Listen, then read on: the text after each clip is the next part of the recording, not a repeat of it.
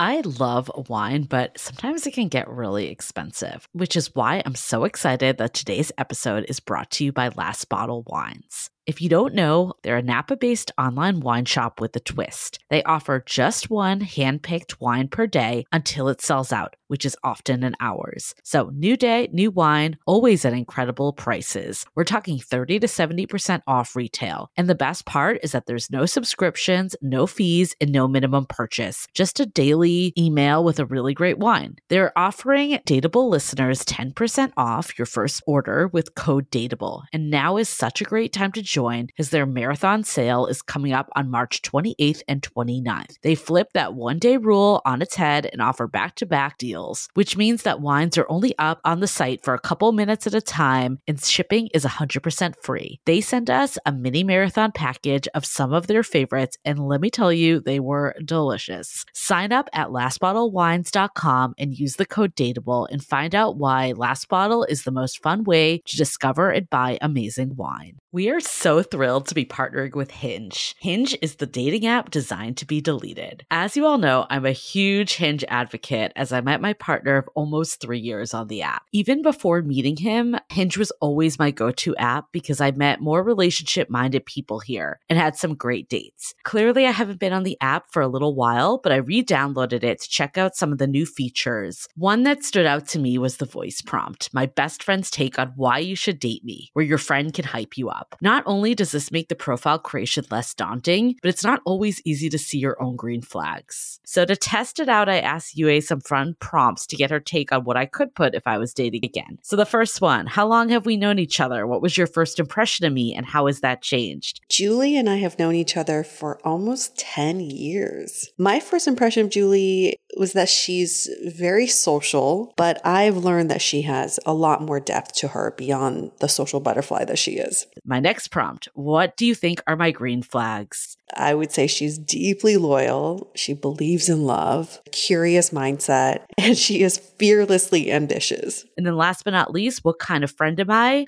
Julie is the kind of friend who will always have your back, no matter what. Damn, that feels nice to hear. So download Hinge and try voice prompts today. Then find someone worth deleting the app for. The Dateable podcast is an insider's look into modern dating that the Huffington Post calls one of the top 10 podcasts about love and sex. On each episode, we'll talk to real daters about everything from sex parties to sex droughts, date fails to diaper fetishes, and first moves to first loves. I'm your host, Yue Xu, former dating coach turned dating sociologist. You'll also hear from my co-host and producer, Julie Krafchick, as we explore this crazy dateable world. Hi, Dateables. Welcome to another episode of the Dateable podcast, a show all about the sociology of dating, because we've been observing dating behaviors for years now, and we want to dig into the whys of people's behavior so we can get to the hows of bettering people's behavior, including yourself. Absolutely. I feel like it's always yourself. It always comes down to yourself. But I'm excited today because we're going a little past early dating. We're going all the way to marriage, but what's really interesting about this episode is that it's super relatable to all stages of relationships. We definitely dig into it. The authors that we talked to wrote a book called The 80/80 Marriage, Nate and Kaylee Kemp. And what was interesting about it is I think when you're dating, if your goal is marriage or committed partnership, sometimes it can feel a long ways off, but I think it's really good to hear this stuff from people that have been through it. One of the guests, Kaylee, she mentioned it was kind of like when you're about to give birth. There's the book, What to Expect When You're Expecting, and you read it before you give birth. Mm-hmm. And I think it is a really good analogy for dating because, if you're looking to get into a long-term committed relationship, why not start now? I think people really just don't know what the fuck to expect after they get married. They think all of their problems will be resolved and all is good because society recognizes you as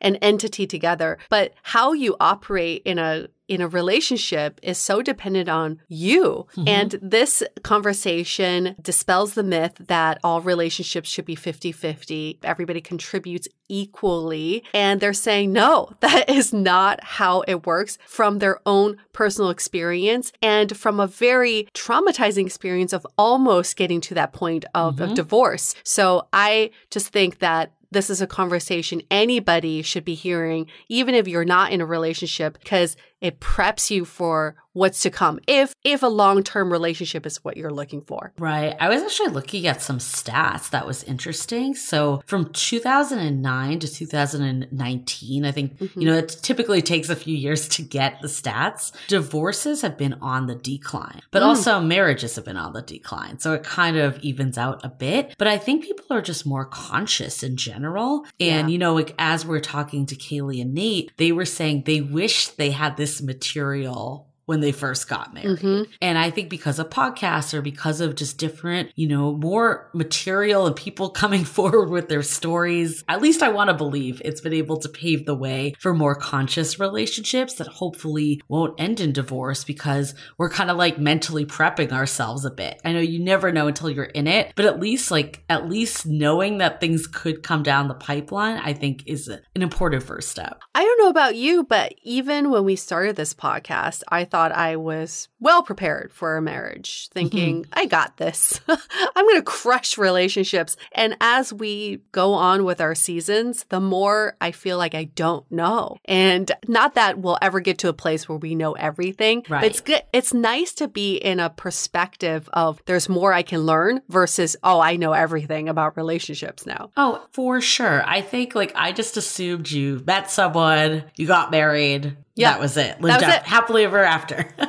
It actually kind of reminds me of an episode we had last season with Alice that talked about how her and her now ex-husband were co-parenting in the same duplex. And she mentioned, because they just met right in college, she said we didn't have any relationship education at all. We just kind of did it. And, she said if they had some of the tools, maybe things would have ended a different way. But by the time they got there, it was almost too late. This is what the thought that is astounding to me is. I read this in a book the other day that said love is really based on ignorance. So that first initial falling in love period is because you're falling in love with what you think your partner is. And once you're in a relationship and you are doing all the domestic things together, you are revealed someone else and your ignorance goes away. So the love doesn't mean that it goes away. It just shifts to a different kind of love. And I think that's what Hollywood does not cover. That's what these love songs do not cover, is once the ignorance leaves,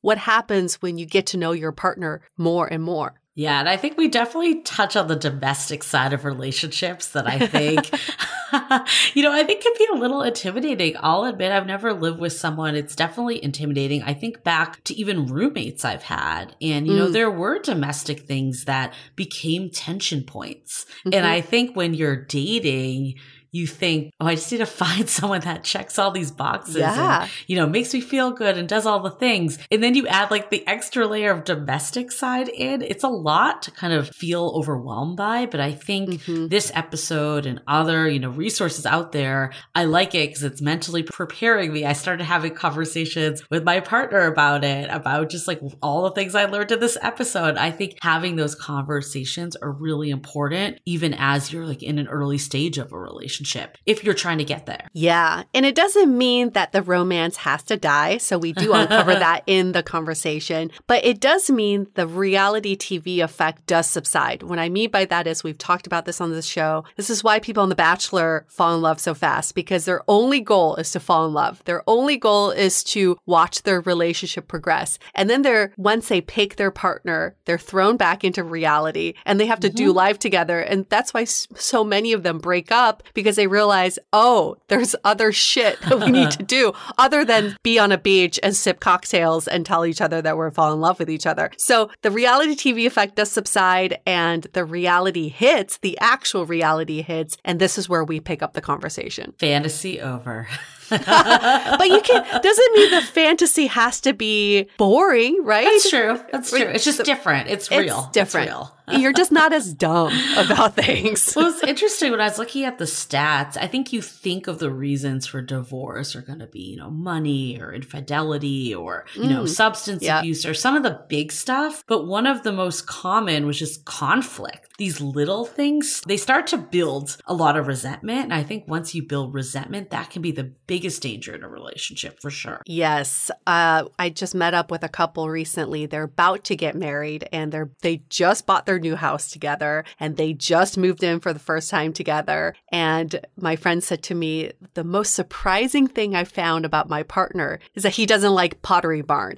And I know it sounds so, I don't know, so minimal. And, you know, if you are stepping back, but she said we had many fights over our taste in furniture that we never thought about before. And here we are a month from getting married and we're fighting about what kind of furniture we should get and which store we should get it from. I mean, I'm not going to like shit on them because I'm very particular in my furniture. So I totally feel that. Yes. But then on the other side, if you take a step back, it's like, it took so much effort to find this person. Are we really going to fight about Pottery Barn? You know, like that's the part that, and I'm not saying I'm above it. I probably in the moment would be like, what the fuck? I want this couch. Like, why don't you want this also? But it seems so trivial and ridiculous when you're removed from it. And that's where we pick up the conversation too in this interview is what if you're the partner that's driving the relationship more? Mm-hmm. How do you get your partner to step up or to contribute or to kind of assert themselves even more? So it's all the dynamics of a relationship we uncover in this 1 hour interview, which is insane. This is such a good one. I'm so glad we had them on the show. Such a good one. One of the questions that we talk about is how do you like discern from someone not stepping up and doing the work of like being interested in being a healthy relationship versus, you know, just the dynamics that play out in relationships. And I think even from early stages of dating, this stuff comes into play. Like we're always hearing people say, I'm doing all the work. Or I'm planning everything. Like, what's the line, you know, of this isn't a good situation versus, you know, people bring different things to the table kind of thing. And you've been there, right, Julie? Oh, totally. Totally. Of like that I've been the one planning everything. Absolutely. And I think some of it is I took it on myself, but then I don't know, in retrospect, looking back on it too, I'm like, was I trying to force something that wasn't there, you know? I think about this all the time because with my previous relationship, we got into many fights that I felt like he should have planned more. Every trip we go on, it was my itinerary, and I would resent him while we're on the trip, not enjoying our vacation because I kept thinking, this is what I want to do. How about you just pick lunch for once? But in hindsight, I kind of think about one, I never communicated this to him until after the fact, which ruined our vacation already. I was a little late. And the second thing I was thinking about was he had other interests that I just never cared about. And I wish I would have taken more time and asked him on this trip, what are the things that you would be interested in seeing? And then if he said X, Y, and Z, then it gives me it allows me to say, how about you plan those things, right? Well, I think it's hard because you're merging two people that have very different ways of living. And, you know, it's one of those things that when you think about it, let's say you do meet in your 30s or 40s,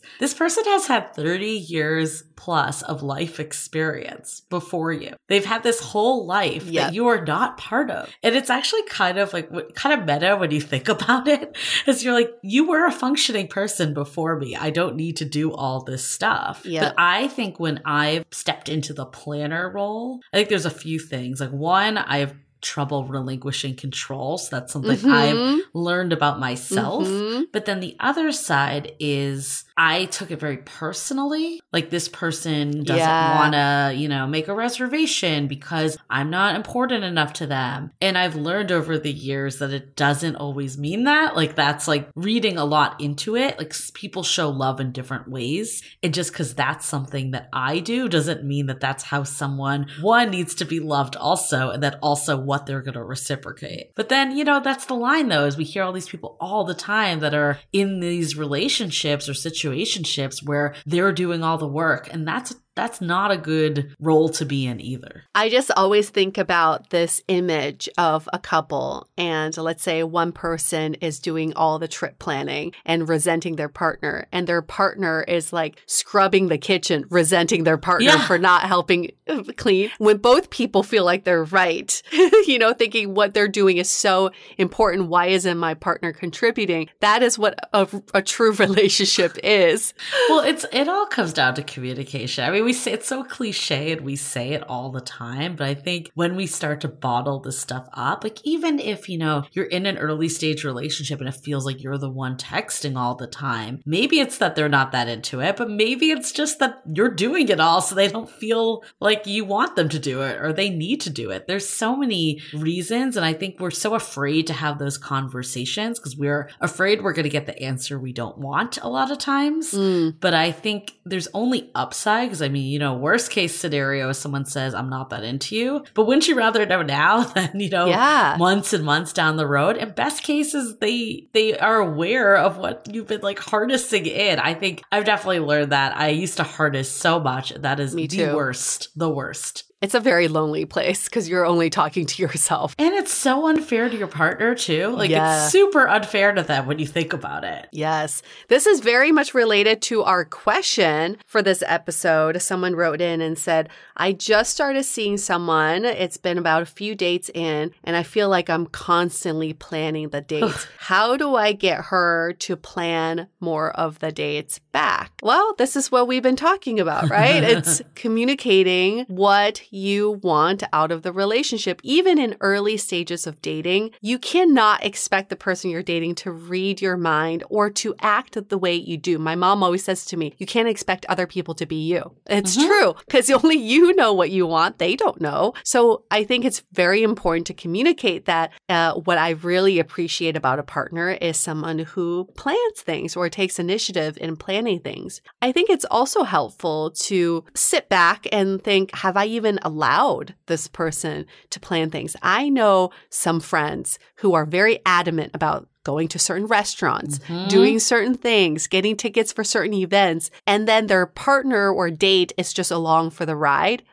Otherwise, it's not a good date. So relinquishing that control is another way of thinking, have I even allowed this person to take initiative? I think it's how do you make it more collaborative? My partner and I, we have a running list of things we want to do on Google Keep. It's just a list of activities or restaurants or beaches and like hikes, whatever it is. And that's just there. We just add to it as we come up with things. And even if we're talking to each other, we'll add things. And then we can refer to it. And it doesn't feel like one person's planning it that way. It just feels like it's more of a collaborative nature. And I'm also not keeping track, like, am I putting 80% of the things on here? Or is he putting 80%? I'm not like thinking about it that way. It's more of here is our list of running things we want to do. And, we just have this at our disposal when we're looking for something to do. So I think that's been really great. But I think also another way is you kind of alluded to earlier, how do you ask them what they want? Like even saying, hey, I know you're into music. I would love to join you on a concert that you really like. That would be really fun to me. I think one, it shows that you're invested in the relationship, that you want to partake in their activities. And then also it invites them to plan something because they know you want to come to it. Yes. I've also heard this. Well, actually, before I get to my thought, my question to you, Julie, is how do you and your partner prioritize which things to do first? It's kind of in the moment. Like every weekend, we'll be like, what do we feel like doing? We'll look at the list and we'll see what jumps out. Honestly, it hasn't been much of a production or conversation. It's just been very natural, but depending on the relationship, maybe that would be more, challenging. I think both of us are pretty laid back of what we do, but I would say if people have really strong opinions on some, maybe there's a way to star the ones that you really, really want to do so you can prioritize accordingly and alternate. Maybe I've also done I'll plan a weekend. I remember when his friends were in town, I was like, I want to take you out and plan a weekend because I did all this stuff with you and your friends that you planned and invited me to and took me to. So I think that's a really good way to kind of balance it too, it was kind of fun. I'm like, I'm going to do a surprise night for you. And I think if you can make it more of, an adventure too and a gift to your partner, it's not as like, oh my God, here I go planning and doing this stuff again. It's all about the mindset there too. Yes. Well, that's so much fun. Collaboration is the key to a relationship. And that's so fun to bring the planning together and not feel like it's tit for tat. Like I plan this and then you plan that. I was going to offer a piece of perspective from the person who is doing less of the planning. I've been in that position too. If I feel extreme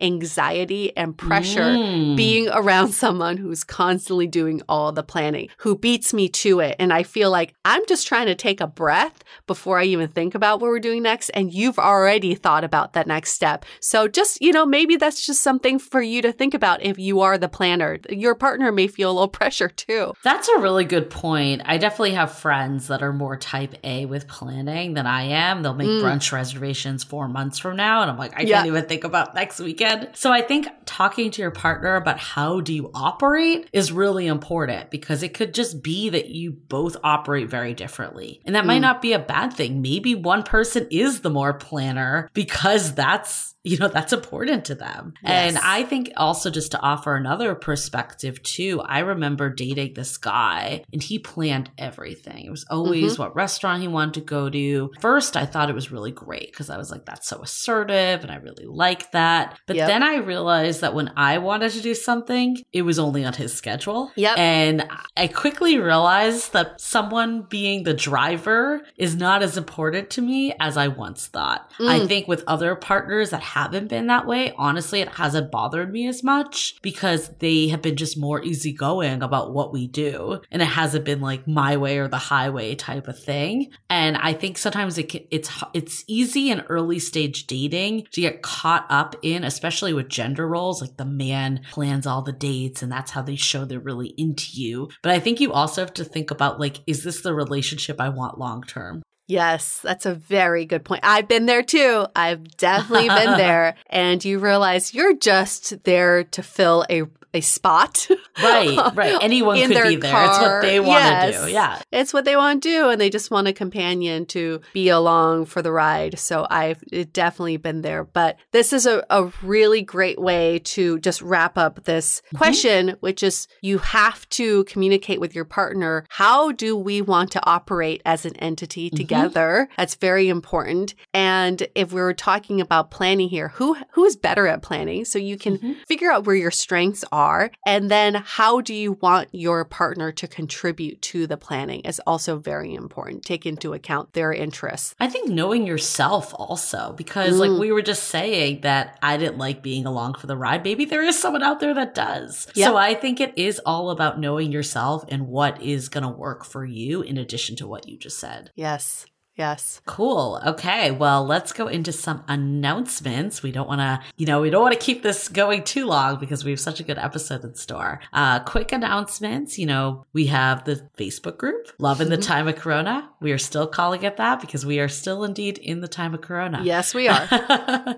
So one day we will change the name, but not yet. So Love in the Time of Corona by the Dateable Podcast. That's the Facebook group, at Dateable Podcast on Instagram. You can always check us out on YouTube if you're curious about our, recording arrangements and you just want to see our faces. You can always go to YouTube. We'll occasionally be doing YouTube lives too, where we answer dating questions. So you can replay. There's one we did a couple weeks ago that you can re-listen to on there. So definitely check out YouTube if you haven't already. Any other announcements we can think of? Tell a friend, especially this episode. Share this with a friend. We've said this a billion times, but even if you are so single right now, single AF, you should be sharing this with a friend because, unless, of course, you don't want to be married or in a long-term committed relationship, then you do you. But like a lot of the people that are listening to this podcast eventually want to find their person and settle into more domestic bliss. So I think if that is something that you aspire to, this episode is so thought-provoking. I know for me in a semi-new relationship, I don't know what constitutes as new. I guess under a year, I'll call it a new relationship. Sounds good. But I think we are on a serious track. So it's like, I need to think about this stuff, even, 6 months into a relationship. So I think regardless of where you are, this is really, really good food for thought in this episode. So share it with a friend who needs it. Sharing is caring. Okay, let's do a few quick messages from our sponsors. This episode is brought to you by Prose. Most of you have probably heard me talk about Prose, the world's most personalized hair care, and I want to update you all on the incredible results I've been seeing since using my customized products, which include a personalized shampoo, conditioner, and a pre-shampoo mask. My hair is now noticeably smoother, and I used to have really frizzy hair, and now it's much easier to tame. I personally really love the pre-shampoo mask because, well, it smells incredible, and it just makes my hair feel even softer. To get started with the personalization process, you take an in-depth hair quiz with questions around where you live, your diet, and your lifestyle. And they even take into account stress. By analyzing over 85 personal factors, Prose determines a unique blend of ingredients to treat your exact concerns. Prose is a healthy hair regimen with your name all over it. Take your free in-depth hair consultation and get 15% off your first order today. Go to prose.com/dateable. That's prose.com/DATEABLE for your free in-depth hair consultation and 15% off. This episode is sponsored by BetterHelp. It is no surprise, Julie and I are huge fans of therapy, especially online therapy, and BetterHelp can do exactly just that. They match you with your own licensed therapist and connect you in a safe and private online environment. I was able to start communicating with my therapist in less than 48 hours, super fast. BetterHelp is committed to facilitating great therapeutic matches, and it's more affordable than traditional offline counseling. Their licensed professionals specialize in everything from stress management, anxiety, trauma, dating, and grief. And we at Dateable wish for all of you to live a happier, more wholesome life, and we think therapy and prioritizing your mental health will accomplish that. So as our listener, you'll get 10% off your first month by visiting our sponsor at betterhelp.com/dateable. Join over 1 million people who have taken charge of their mental health. Again, that's BetterHelp, HELP.com/DATEABLE. Okay, let's get into the 80/80 marriage with Nate and Kaylee.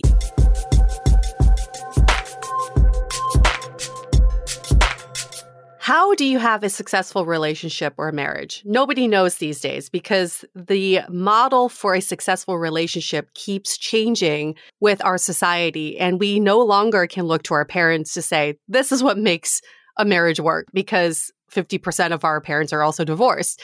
So this is very interesting that we have Nate Klemp and Kaylee Klemp on the phone with us today, who wrote a book called The 80/80 Marriage, a new model for happier, stronger relationships. They live in Boulder. They've been there for 9 years. I'm from Fort Collins. We're fellow Coloradoans here. And they're both 42 years old. They're married to each other, right? Just want to confirm. Yes. That is true.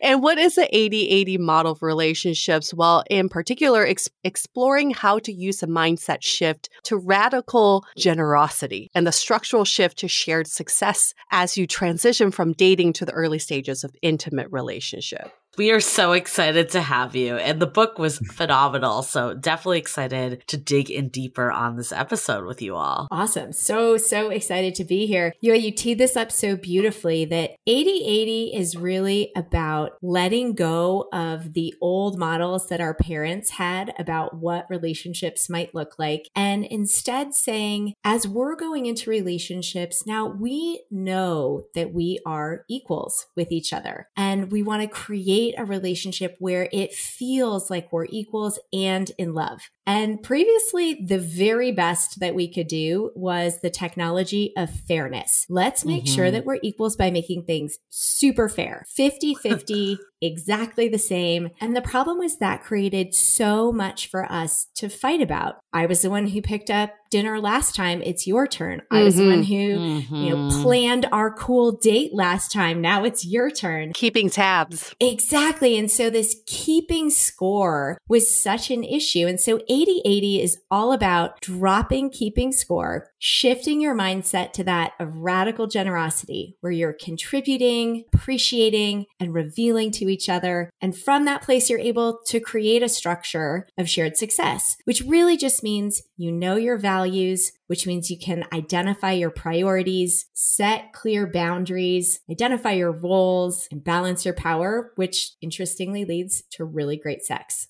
Well, I think that's really interesting because I feel like we keep hearing in modern culture that we want to strive for equality. And I know you just touched on this a bit, but why do you think this is flawed? Like this notion of equality? Yeah, well, I actually think there's a really important distinction here between equality and fairness. And so, as Kaylee was mentioning earlier, we are all about equality in marriage. And I think like we're living in the generation that's all about equality in marriage, in contrast to our grandparents who had very different structures. Even our parents may have had very different structures. So I think the key question couples are asking now is, how can we be equals and in love without killing each other, essentially? And the reason we're killing each other is because of this very clunky technology of fairness that Kaylee was talking about a minute ago. This idea that the way we get equality is by creating this, like the world's biggest spreadsheet ever that tracks each person's contributions across all these different domains and runs some sort of like incredibly sophisticated algorithm in the background that tells us when things are exactly fair and when they're not. And when they're not, we're going to fight with each other. So like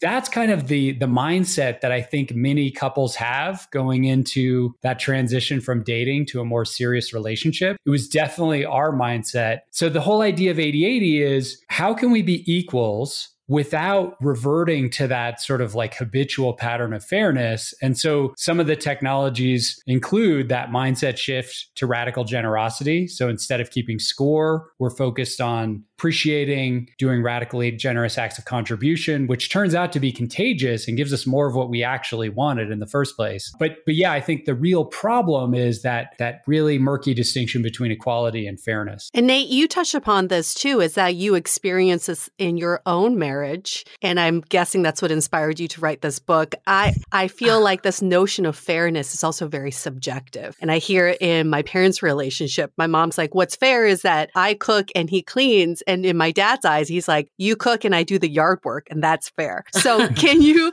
kind of tell us about what was it that inspired you to come up with this 80/80 notion? I love the story of your parents because fairness doesn't actually exist. And that's one of the reasons that people end up fighting about it so much is, one, our definitions are totally different. So what actually equals fairness, but also our metrics are completely broken. And part of this is availability bias, which is the psychologist's fancy way of saying, I know 100% of the things that I do, and I know very little of what you do. So I am highly aware of how much time and attention I put into making sure that when we were hanging out with our families, it was awesome. I have very little awareness of how horrible was the yard that you just cleaned up.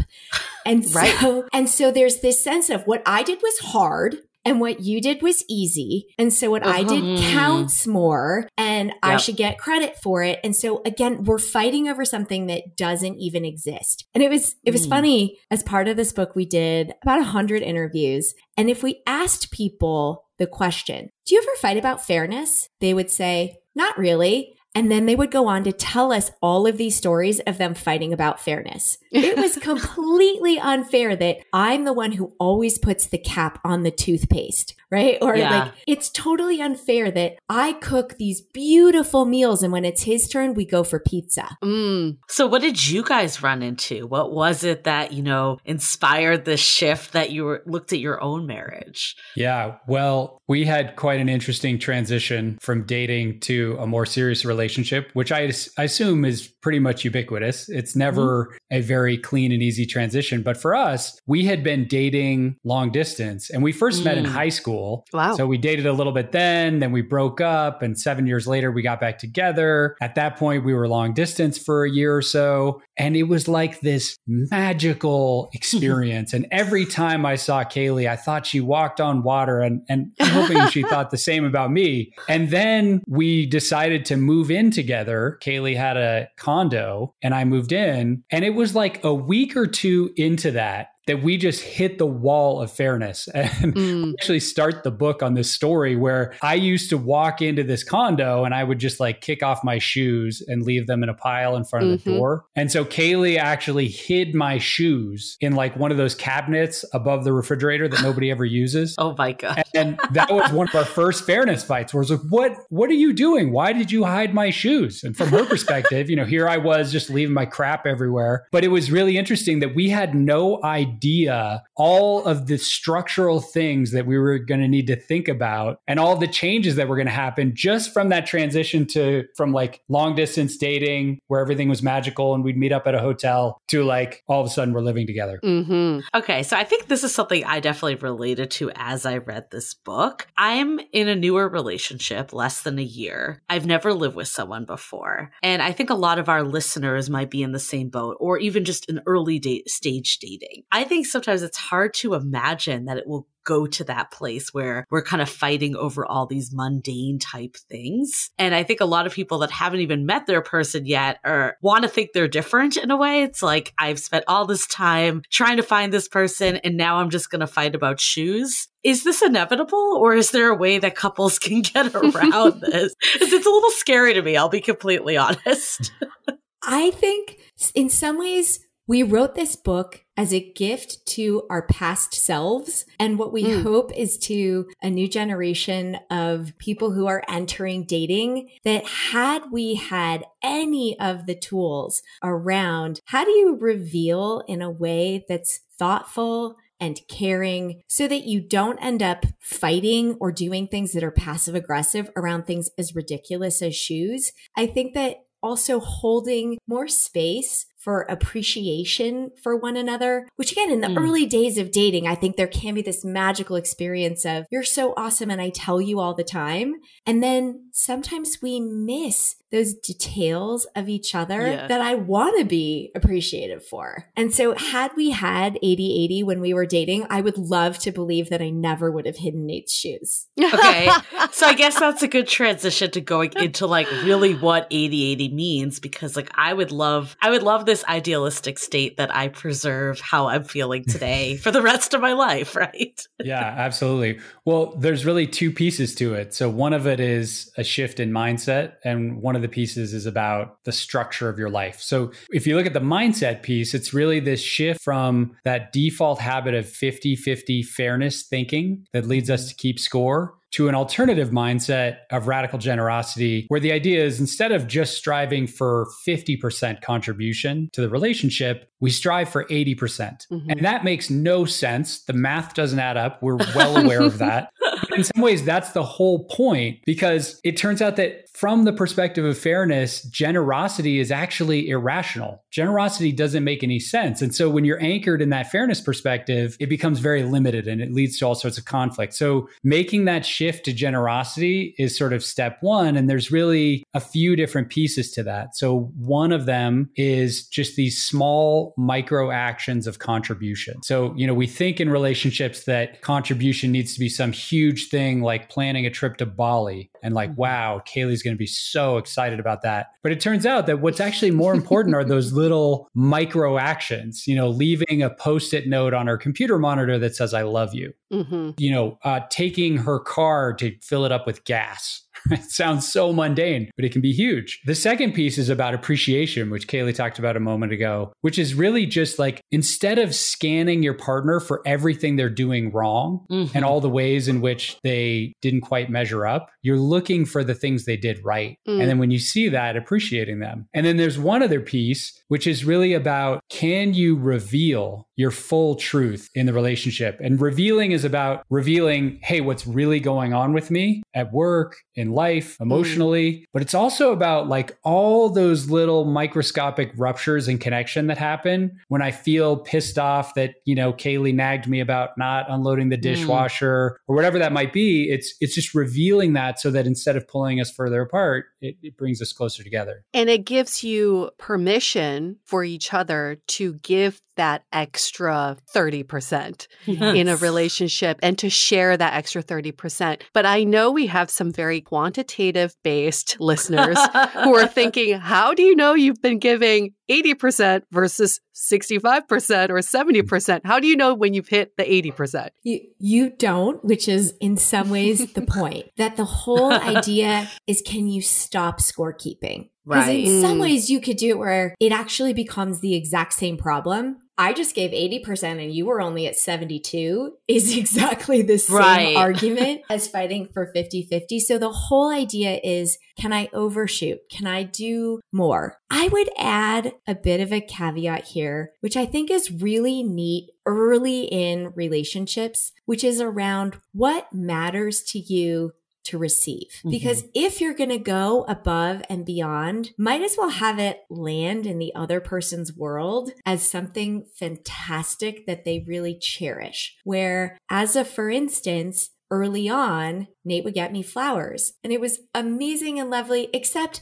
I am so good at killing living things that can't speak for themselves. So these gorgeous flowers would live for one day and then I would just feel bad about myself. Whereas if he could plan something for us to do together, even if it was free, that meant the world to me. And so finding ways that if you're going to do that extra 30%, or if you're going to stop keeping score, can you do something that really feels delightful to the person that you're doing it for? It's honing in on love languages for sure. Completely, yes. And what I'm hearing too is it's like, how do we appreciate the part of the relationship that, made us attracted to this person in the first place, not if they've done the dishes or they've done some other kind of household type thing. And then that stuff also is going to come into play, but how can we start to, appreciate the stuff that made us fall in love in the first place? Yeah, absolutely. And one thing I'll say that I think is really important is I think for a lot of people, when they first hear this idea of radical generosity, it sounds like this kind of fantasy land that's almost delusionally great. Yeah.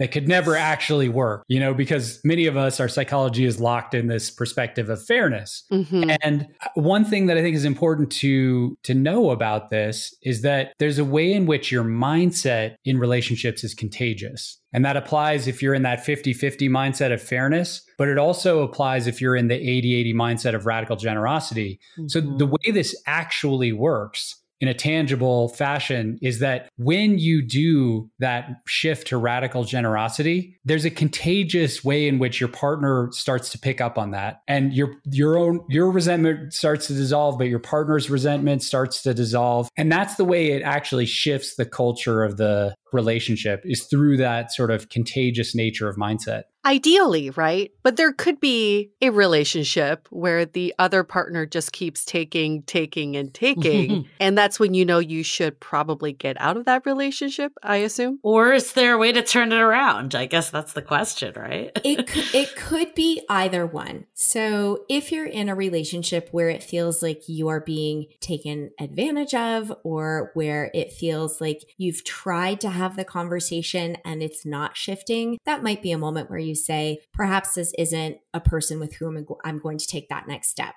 If, however, you are already committed or you're really interested in stretching yourself and growing, it's a great inquiry to wonder, how am I setting it up so that I'm the person who's doing it all? And it's in some ways a difficult look in the mirror. I was that person where I was doing everything and then I would just resent Nate, and I got a little adrenaline boost of, I'm so responsible and I do everything and you're such a slacker. And I was mad and I complained, and I also was controlling and ceded no responsibility. And so with that tricky look in the mirror, I could see, I've set it up this way. Yes, yes. What am I willing to risk to have Nate be the partner that I most want? I can really relate to that because I think I've been that person in past relationships. And I think I even said to you, I'm like, I think it comes down to trust. Like, I don't trust people. And you like have that sense of control. And it's been like a work to try to relinquish that trust. And I've definitely seen it show up different in my current relationship. Like, how do people start to like relinquish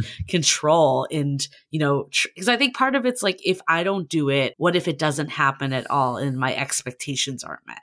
I would encourage folks who relate to you and me, Julie, to start with things that aren't the end of the world. So I might start with something where I say, it's okay if the meal isn't perfect, or it's okay if the date is great and not amazing, or it's okay if whatever it is isn't exactly the way that I would do it if it were me. I wouldn't start with, it's okay if we just don't show up to babysit my niece, right?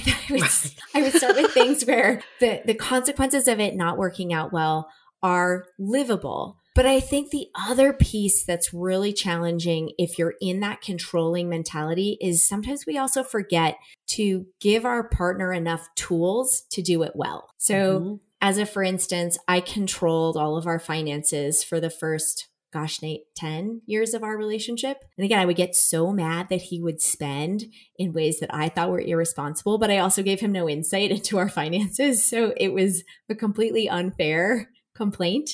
Only when I showed him how to do all the things that I was doing and gave him access to all of the things that I was looking at, which was, to your point, requiring that I trusted a lot more, could he actually shift his behavior and show up the way that I wanted.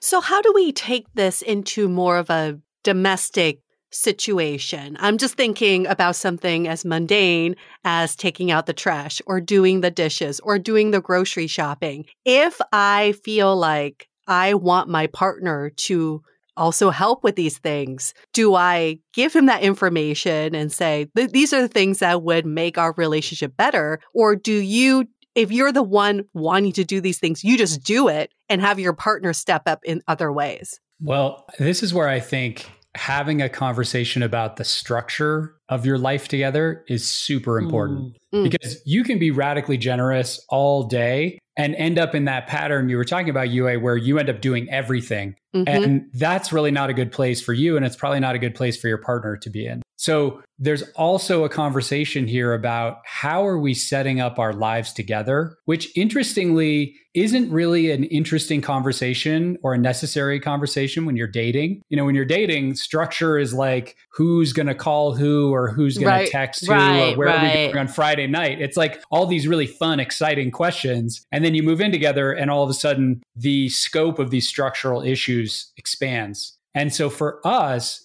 one of the key structural pieces that changed everything turned out to be super simple. We sat down one day and we wrote out all of our roles and responsibilities in our sort of marriage together. So Kaylee had her list, I had my list. And it wasn't to see like, is this fair?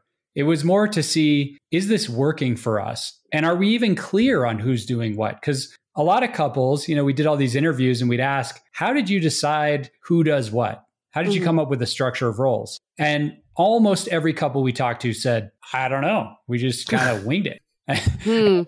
We started to call that the wing it approach, where the idea is, hey, let's let 1950s gender norms and historical accident determine who does what. And it turns out that's a really bad system. And it leads generally to the woman in the relationship and heterosexual relationship doing more. So literally, you can write out your roles. And then you have the opportunity, which Kaylee and I did, to think, hey, let's come up with a new structure that fits what we're good at, what we like to do, that gives us actual clarity around who does what. And for us, that was a total game changer.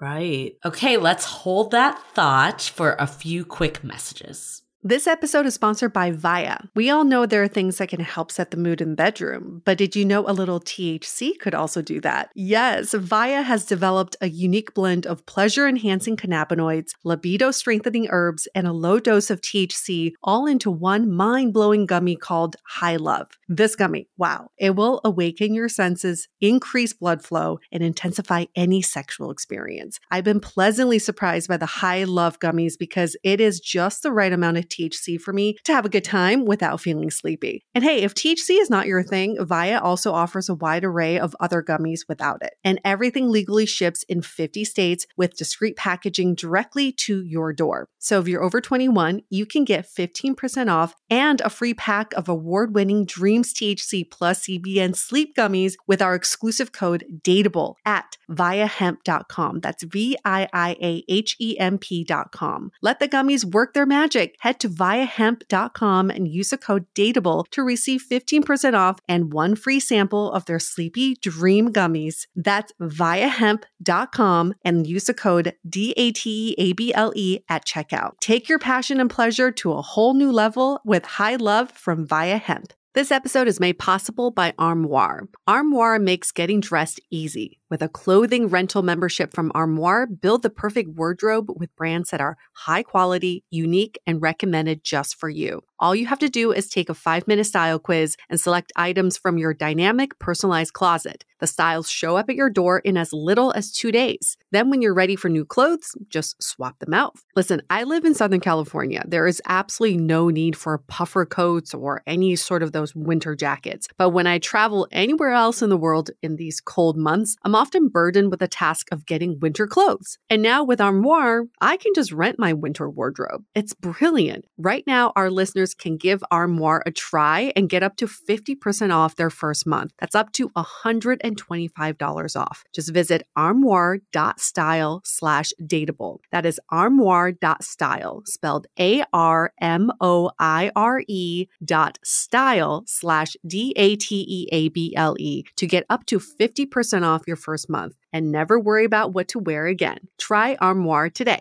What's so special about Hero Bread's soft, fluffy, and delicious breads, buns, and tortillas? These ultra-low net-carb baked goods contain 0 sugar, fewer calories, and more protein than the leading brands, and are high in fiber to support gut health. Shop now at hero.co. Support for Dateable is brought to you by Incipio. Incipio offers legendary protection for all of your devices from phones to AirPods to tablets. They obsess over their tech to protect yours. It's like Incipio's line of products was made for me because with their phone cases, my phone is protected from drops as high as 14 feet. The cases are also wireless charging compatible and there's a lifetime warranty. So they've got you covered. I have the Organic Core Clear Case, which is made up of 100% compostable materials that reduces landfill waste by naturally re-entering the environment from where it started. All of the packaging is made out of 100% recyclable materials with eco-friendly water-based ink. Now, for Dateable listeners only, we have a special offer. These incredible cases are now available for purchase at incipio.com, and you can use the code DATEABLE for 20% off. That's INCIPIO.com and use the code DATEABLE for 20% off. I think you did a really great job in the book, like doing kind of the history of the evolution of marriage. And you hit on it, this 80-20, which was the more traditional gender roles, what our parents' generation was, you know, in a marriage. And I definitely see this with my parents. Like my mom does the more domestic tasks, owns the household, and then my dad is the primary breadwinner, like from a work perspective. But obviously things have shifted with women's equality, and in the 50-50 world was more like separating it. So where do you see the future with 80-80 with roles and responsibilities? Like I know you just mentioned, Nate, a little about doing what works for you, but how do you see that playing out? I think the belief is if you are able to look at all of the things that you're up to as a couple and then select your roles based on what you're good at and what you care about, and then make some choices where I don't know that anybody's like, you know what I'm so good at is taking out the trash.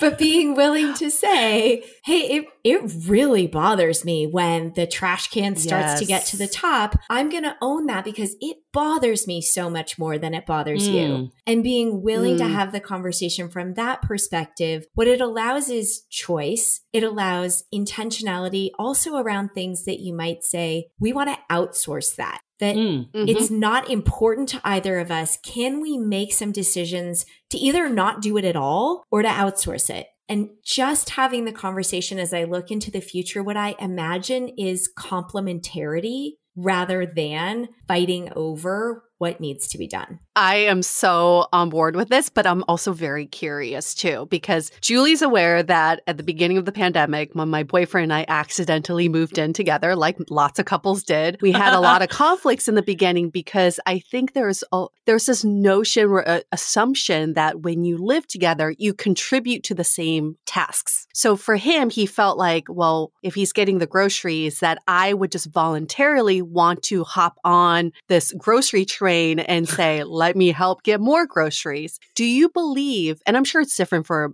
all relationships, but do you believe in general couples should have clearly defined roles and responsibilities where they don't share these responsibilities so you know exactly what you're doing from day to day?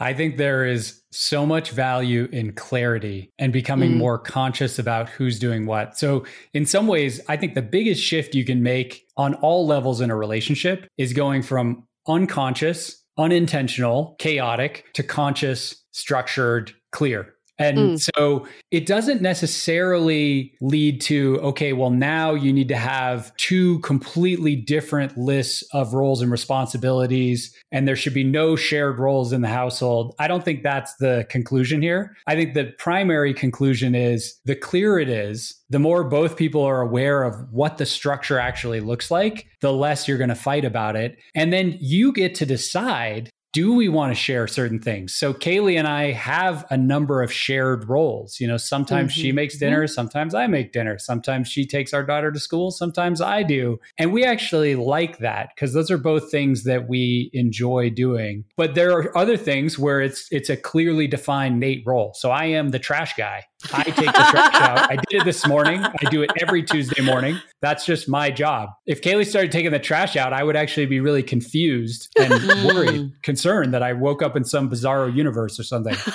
So I think that's really the key. And then the other thing to think about is with all these structural pieces around finances and roles and priorities, that they change. And so it's not like you just do this once. You know, you move in together during COVID and you're like, okay, let's define our roles for the next 100 years. Right. It's more like, hey, let's define our roles for now. And then who knows what's going to happen? Maybe you move to a different home and you've got all sorts of new things to worry about. You got a pool to clean or a hot tub to clean or whatever it is. So it's an ongoing dynamic process. Right. So, okay. So this is like more back to like the 1920s type view, the 80-20, but it was based on your breadwinning, right? Like the man didn't do the household because they were the one that made more money. In today's world, that could be either partner. Do you view that there is still an association with work and income that correlates to home? Or do you view those as two separate things? Interestingly, what we found goes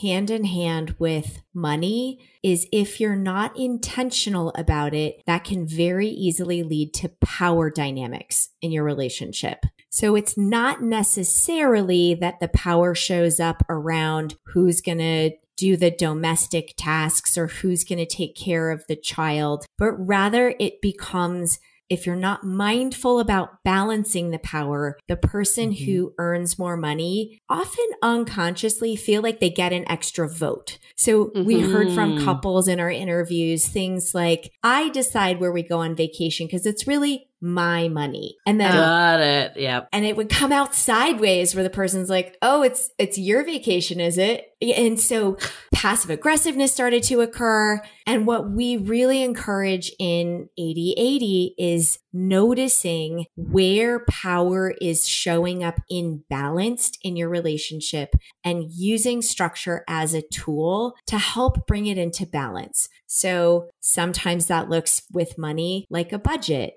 Sometimes that looks like how you do independent pots of money versus shared pots of money. If it's around domestic labor, it might also be around these roles and responsibilities. If it's around sex, you might use structure around, do you set up a date night or are there different cues that you use with one another so that you balance drive? But it's really about power that you want to pay attention. So I could hear like the people that are dating and super single. This is a little daunting. Is this what I'm signing up for?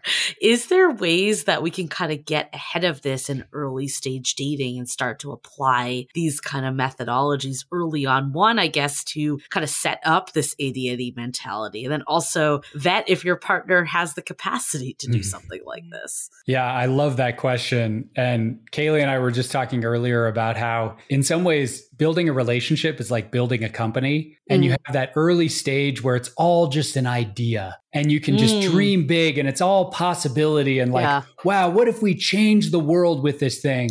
And you don't have to worry about setting up HR or protecting yourself from litigation, like hiring an investment banker to acquire a company. It's just so simple. And so I think the same is true of a relationship where you start off in that dating phase and it can be very magical. And you actually don't want to think about all this structural stuff. There's like an aversion to it because it's not very fun and interesting. But I think it's worth thinking about, especially as you start to make that transition towards something more serious. So not even marriage, but just like you're starting to transition from casual dating to, hey, I might actually want to build something with this person. There are just a couple tools that you might want to start working with. So one is just this mindset that we've been talking about, radical generosity. But another is really starting to explore what we call in the book revealing, which is, as I said before, it's just the ability to reveal your full truth, the good and the bad. And, I know from my experiences of dating, this was like one of the biggest barriers to having a successful relationship. And it was usually me having some issue with the person I was dating. Maybe they showed up 5 minutes late, or I didn't like their phone hygiene or something like that. And I never told them about it. Yeah. And instead I was like, well, I can't date someone who's 5 minutes late. Right. This isn't going to work. You set your own rules. And then you think there's someone perfect out there that won't have any of these issues. Yeah. And the truth is, I wasn't revealing that I have a really clear preference for having you there on time or whatever it is. And so that revealing piece, I think is just key. And without developing that muscle and that skill in a relationship, it's probably never going to go beyond dating, I would hazard to say. What do you think about, since we're talking about early stage dating, how do we set the tone for revealing and basically setting boundaries in some ways and talking about your needs without stripping the romance out of a relationship? Or how do you infuse the romance back once you start having these conversations? Yeah. I think it's finding the other side of revealing. Because what Nate's describing is essential. Being able to name with your partner the teeny tiny things that if they go unspoken could actually drive you apart. But the other side of revealing is knowing each other more deeply. And there's something really intimate and really attractive about getting to know someone at that next level. And so this could be anything from what's something that you dream about, that you worry you might never get to experience. And in that conversation, you get fears and vulnerability and dreams all together. And that closeness is really powerful. And so using revealing as a space where it's actually quite intimate, that I think starts to make sure that it doesn't become like, now I'm going to nitpick you, but rather, here's who I really am and who are you? So it's a combination of, hey, I really do not like dirty socks on the floor, to my dream vacation, and let's start working towards that. So you kind of balance the domestic with the sexy dreams. Absolutely. Right. I think there's also a way of revealing that will lead to a helpful response by your partner and a way of revealing that will lead to an unhelpful response. And it really has to do with your motivation or the sort of underlying energy of the reveal. So if it comes purely from resentment, anger, and a place of criticism, your partner is going to mirror that back to you. Whereas if you can do this kind of Jedi mind trick and you can reveal your complaints from a place of radical generosity, which I know sounds crazy, but it's possible. I do it all the time.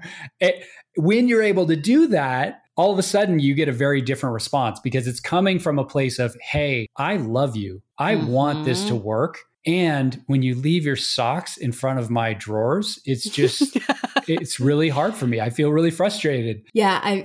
The example that just happened that I thought was so powerful is I was with a couple and they had really different preferences about what happened with the phone at dinner. And partner one said to the other, they were like, WTF with your phone. Unsurprisingly, the partner was like, F you with your phone. And instead, I was like, all right, let's try this conversation again. Why does this matter to you? And the person said, anytime your phone comes out, it feels like I'm not important to you. Mm-hmm. And because we get so little time where it's just the two of us, I want you to be the most important person in my world in that moment. And I want to be the most important person in your world in that moment. Totally different conversation with totally different results. Yeah, I love that. Like thinking that your partner has your best interests and they are there because they love you and they want to be there. I think that's a good way to lead. I guess where I struggle a little, like especially with early stage, I'm going to go back here, is sometimes at that stage, you don't know where you stand with someone. So how can you lead with generosity and want to assume the best versus, you know, set yourself up for a bad situation? How do you like balance the two? It's a great question. And I think early stage, in some ways, what you're noticing is how does your partner meet you and how does your partner reciprocate? That you take a little risk and a little risk and a little risk. And as your partner takes a little risk and a little risk right back with you, you start to build something that's really special. What I wouldn't necessarily recommend is, you know, go reveal your darkest secret and then be like, what do you think of that? Right? That there's sort of a time and grade and trust building that you've talked about a lot that helps you create a foundation so that you can keep revealing the things that are really important to you. The other thing that you could consider is in the book, we have an exercise around your values. And there's a place where, whether it's early in your relationship, if you're wanting to make sure that you don't waste your time, or if it's at an inflection point in your relationship where you're starting to feel like this could get more serious, a conversation about what values do you have for whatever chapter you're in. Like, how will you know that you are winning the game of serious dating? Or how will you know that you're winning the game of life together and whatever that means for you? And there's not a right or wrong answer. That some people will say, we'll know that we're winning if our life is characterized by adventure and love, and they might choose to go on amazing trips together. And others might say, we'll know that we're winning if we're able to support the other person pursuing a professional dream. And it's really that springboard of support for them to go do that. Those relationships might look really different. And those values might point them in different directions. Equally valid. It's just worth the conversation. And that's a really great one for the where do we stand and are we aligned inflection point. That makes a lot of sense. I'm really impressed that this conversation can span every phase of a relationship. If you couldn't tell by now, Julie and I are both in relationships that are different phases. So we've got the early stage, and then I'm sort of like in the 3 years in with the hiding the shoes and, you know, the mundane things that Julie's afraid to get into. But something I do want to bring up is I was reading feedback about your book and some of the reviews. And this is what I find very fascinating is that it's a self-selecting process of the people who pick up your book because it's the people who are already frustrated in their relationship. So someone said this, they said, the frustrating thing about this book is that the partner who is frustrated with the division of labor in a marriage will read it and the other one won't. But I think it applies to almost all relationship books. This person who really needs to read it probably won't. What would you say to the people who are thinking this because they've already built up that resentment and this book probably makes them feel like I just need to throw this book at my partner and make them read it? Well, it's a great question. And this turned out to be one of the most fundamental questions we asked ourselves when we were writing this book. We ended up writing an entire chapter on it called the Reluctant Partner chapter, because in some ways, this is the fundamental problem of a book like this, or the fundamental challenge of writing a book like this is that, yeah, as you said, a lot of people who buy this book, they're looking to enhance their relationship. They're likely the over contributor. They're likely more interested in changing the relationship. And so the question becomes then, if you are that over contributing partner, how do you motivate the under contributing reluctant partner? Mm-hmm. And in some ways, as Kaylee mentioned before, this was our story. She was the over contributing partner. I was the more reluctant partner who kind of had it great because she was doing everything. And so then the question becomes, okay, well, how do you solve that problem? And I think there are a few things. First of all, there is that principle that I laid out earlier that your mindset is contagious. So I think like step one is to really look at your mindset, because you may say, well, I already do 80%, but chances are you're doing 80% out of a mindset of this isn't fair. And there's a lot of resentment that's around that. So the first step is to just take that really close look at mindset and start running some little experiments in your life where you do that thing you always do that pisses you off, but you see if you can shift to, hey, this is a gift to us as a couple. And I know that sounds very difficult, but if you're able to do that, all of a sudden you might notice some subtle changes in the way you interact together. But then I think it's also fair to bring in this practice of revealing and to start having some of these harder conversations. You know, if you're the one who does everything, it's fair to reveal that and to say, you know, hey, as a gift to our relationship, I'd like for you to do this practice with me on clarifying our roles together. Or I'd like you to sit down with me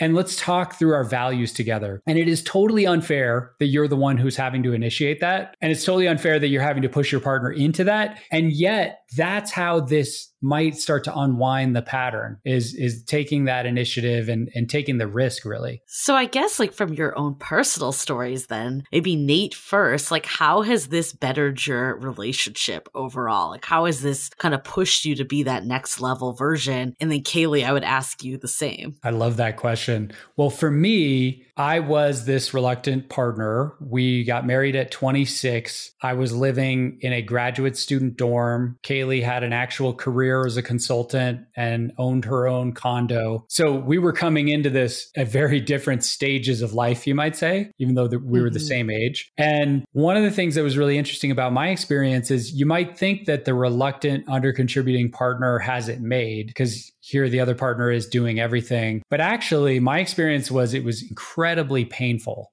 to be the one in the relationship who was the problem, who was the slacker, who was lazy, who was never doing enough. Like when you take that on as an identity, that's actually incredibly painful. So once we started to have some of these conversations, and this really spans about 15 years, so it wasn't like there was a moment, but the more we started to get clear on our roles and our priorities and our values, and the more we started to shift our mindset away from fairness and just establish these clear structures, I felt like I was more empowered to be the partner that Kaylee wanted, to be an actual equal in our relationship. And I feel like that, you know, the benefit has been amazing. I mean, it really feels like we are a team in every way. And it's sort of us against the world. And it just feels like total collaboration. I mean, we were able to write a book and promote a book together, which is not an easy thing to do as a married couple, but it was actually like really fun. And there was very little drama involved in the process.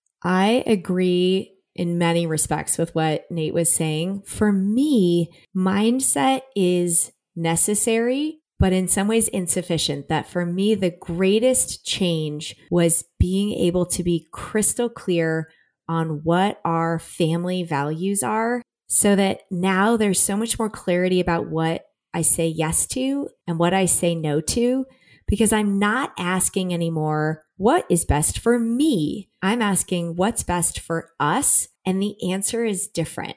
And so the greatest benefit is what Nate was describing at the end, that we feel like a team and not a team where there's sort of the ball hog around whose turn is it to dunk, but rather truly a team around empowering the other person to be their best.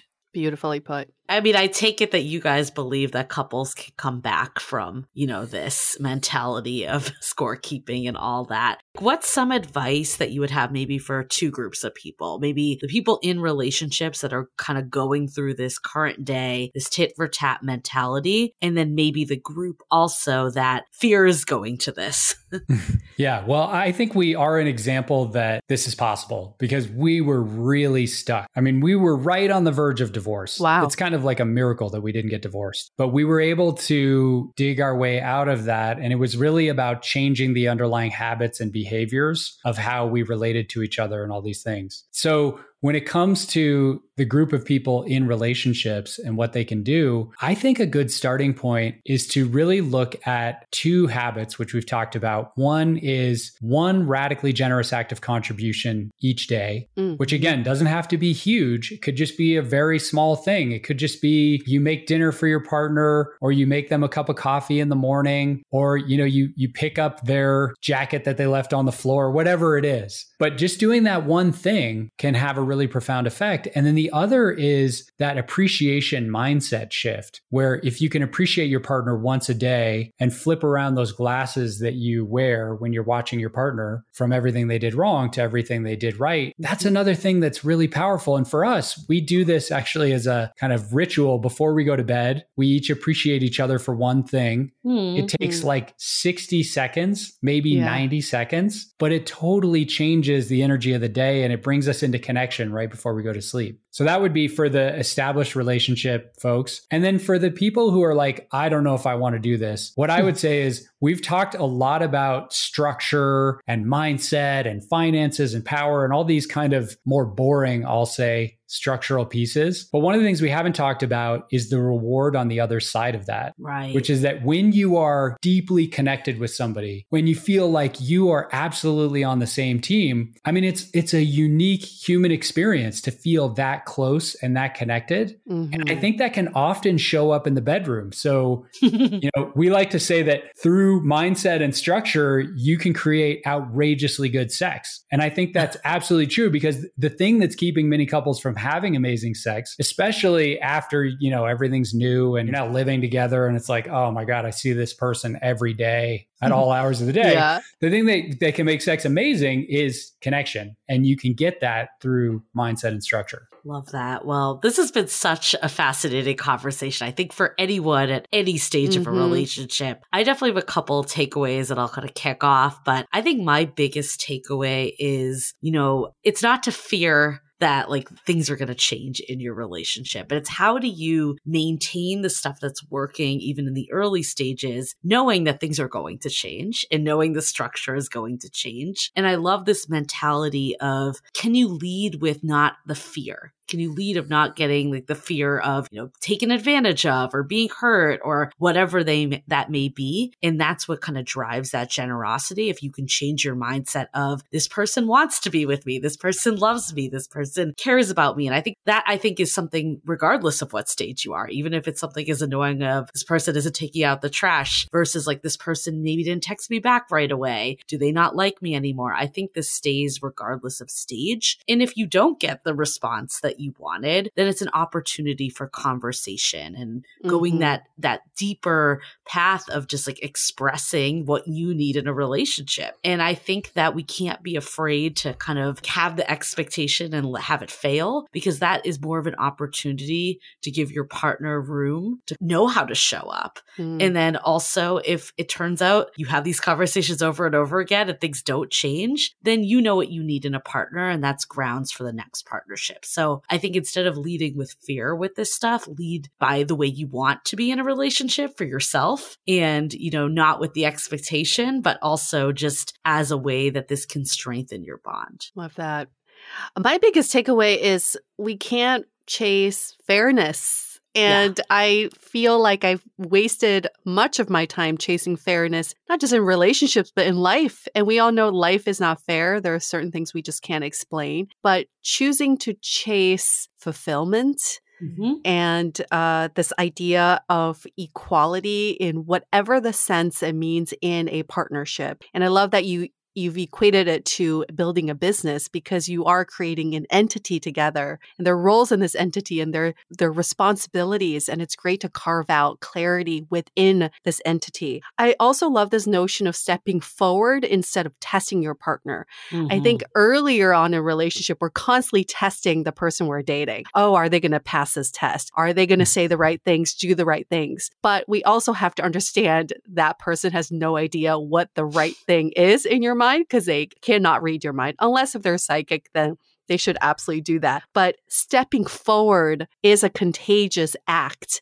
where if you do it and the right person wants to do the same, you just keep meeting each other and moving forward together. My last big takeaway is revealing. I haven't heard it put in this word before. We talked about vulnerability. We've talked about open communication, speaking your needs, but revealing to me actually paints it in a more romantic way, that you are showing a part of you that maybe you haven't shown other people. And the more we can reveal who we are, the closer we can feel to our partners. So I really appreciate you putting that in my vocabulary, because I think next time when I have a check-in with my partner, it's not a check-in anymore. It's a revealing party. It's a reveal party.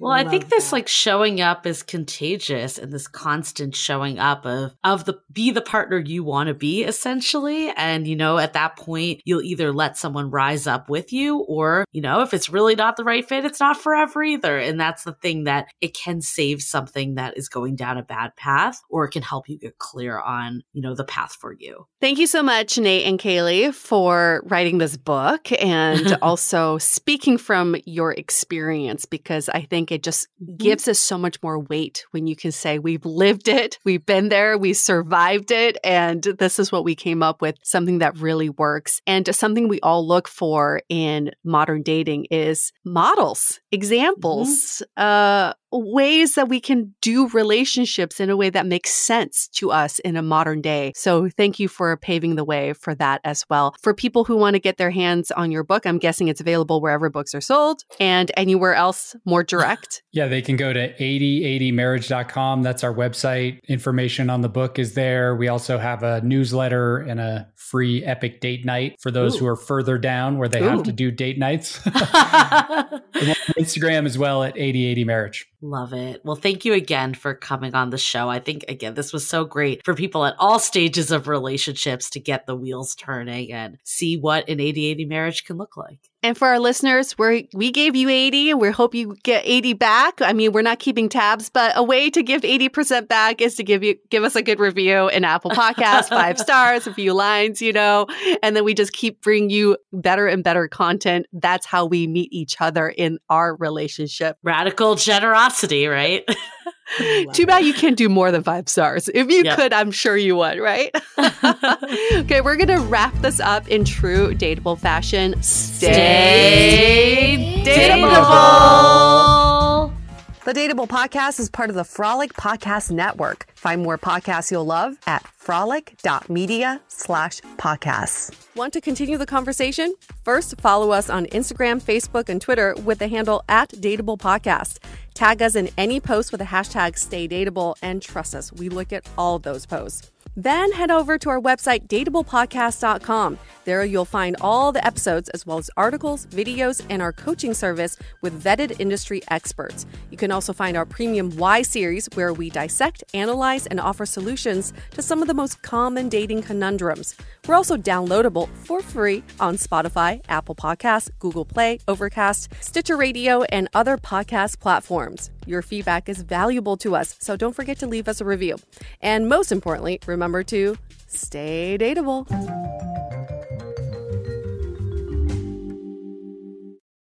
What's so special about Hero Bread's soft, fluffy, and delicious breads, buns, and tortillas? These ultra-low net-carb baked goods contain 0 sugar, fewer calories, and more protein than the leading brands, and are high in fiber to support gut health. Shop now at hero.co.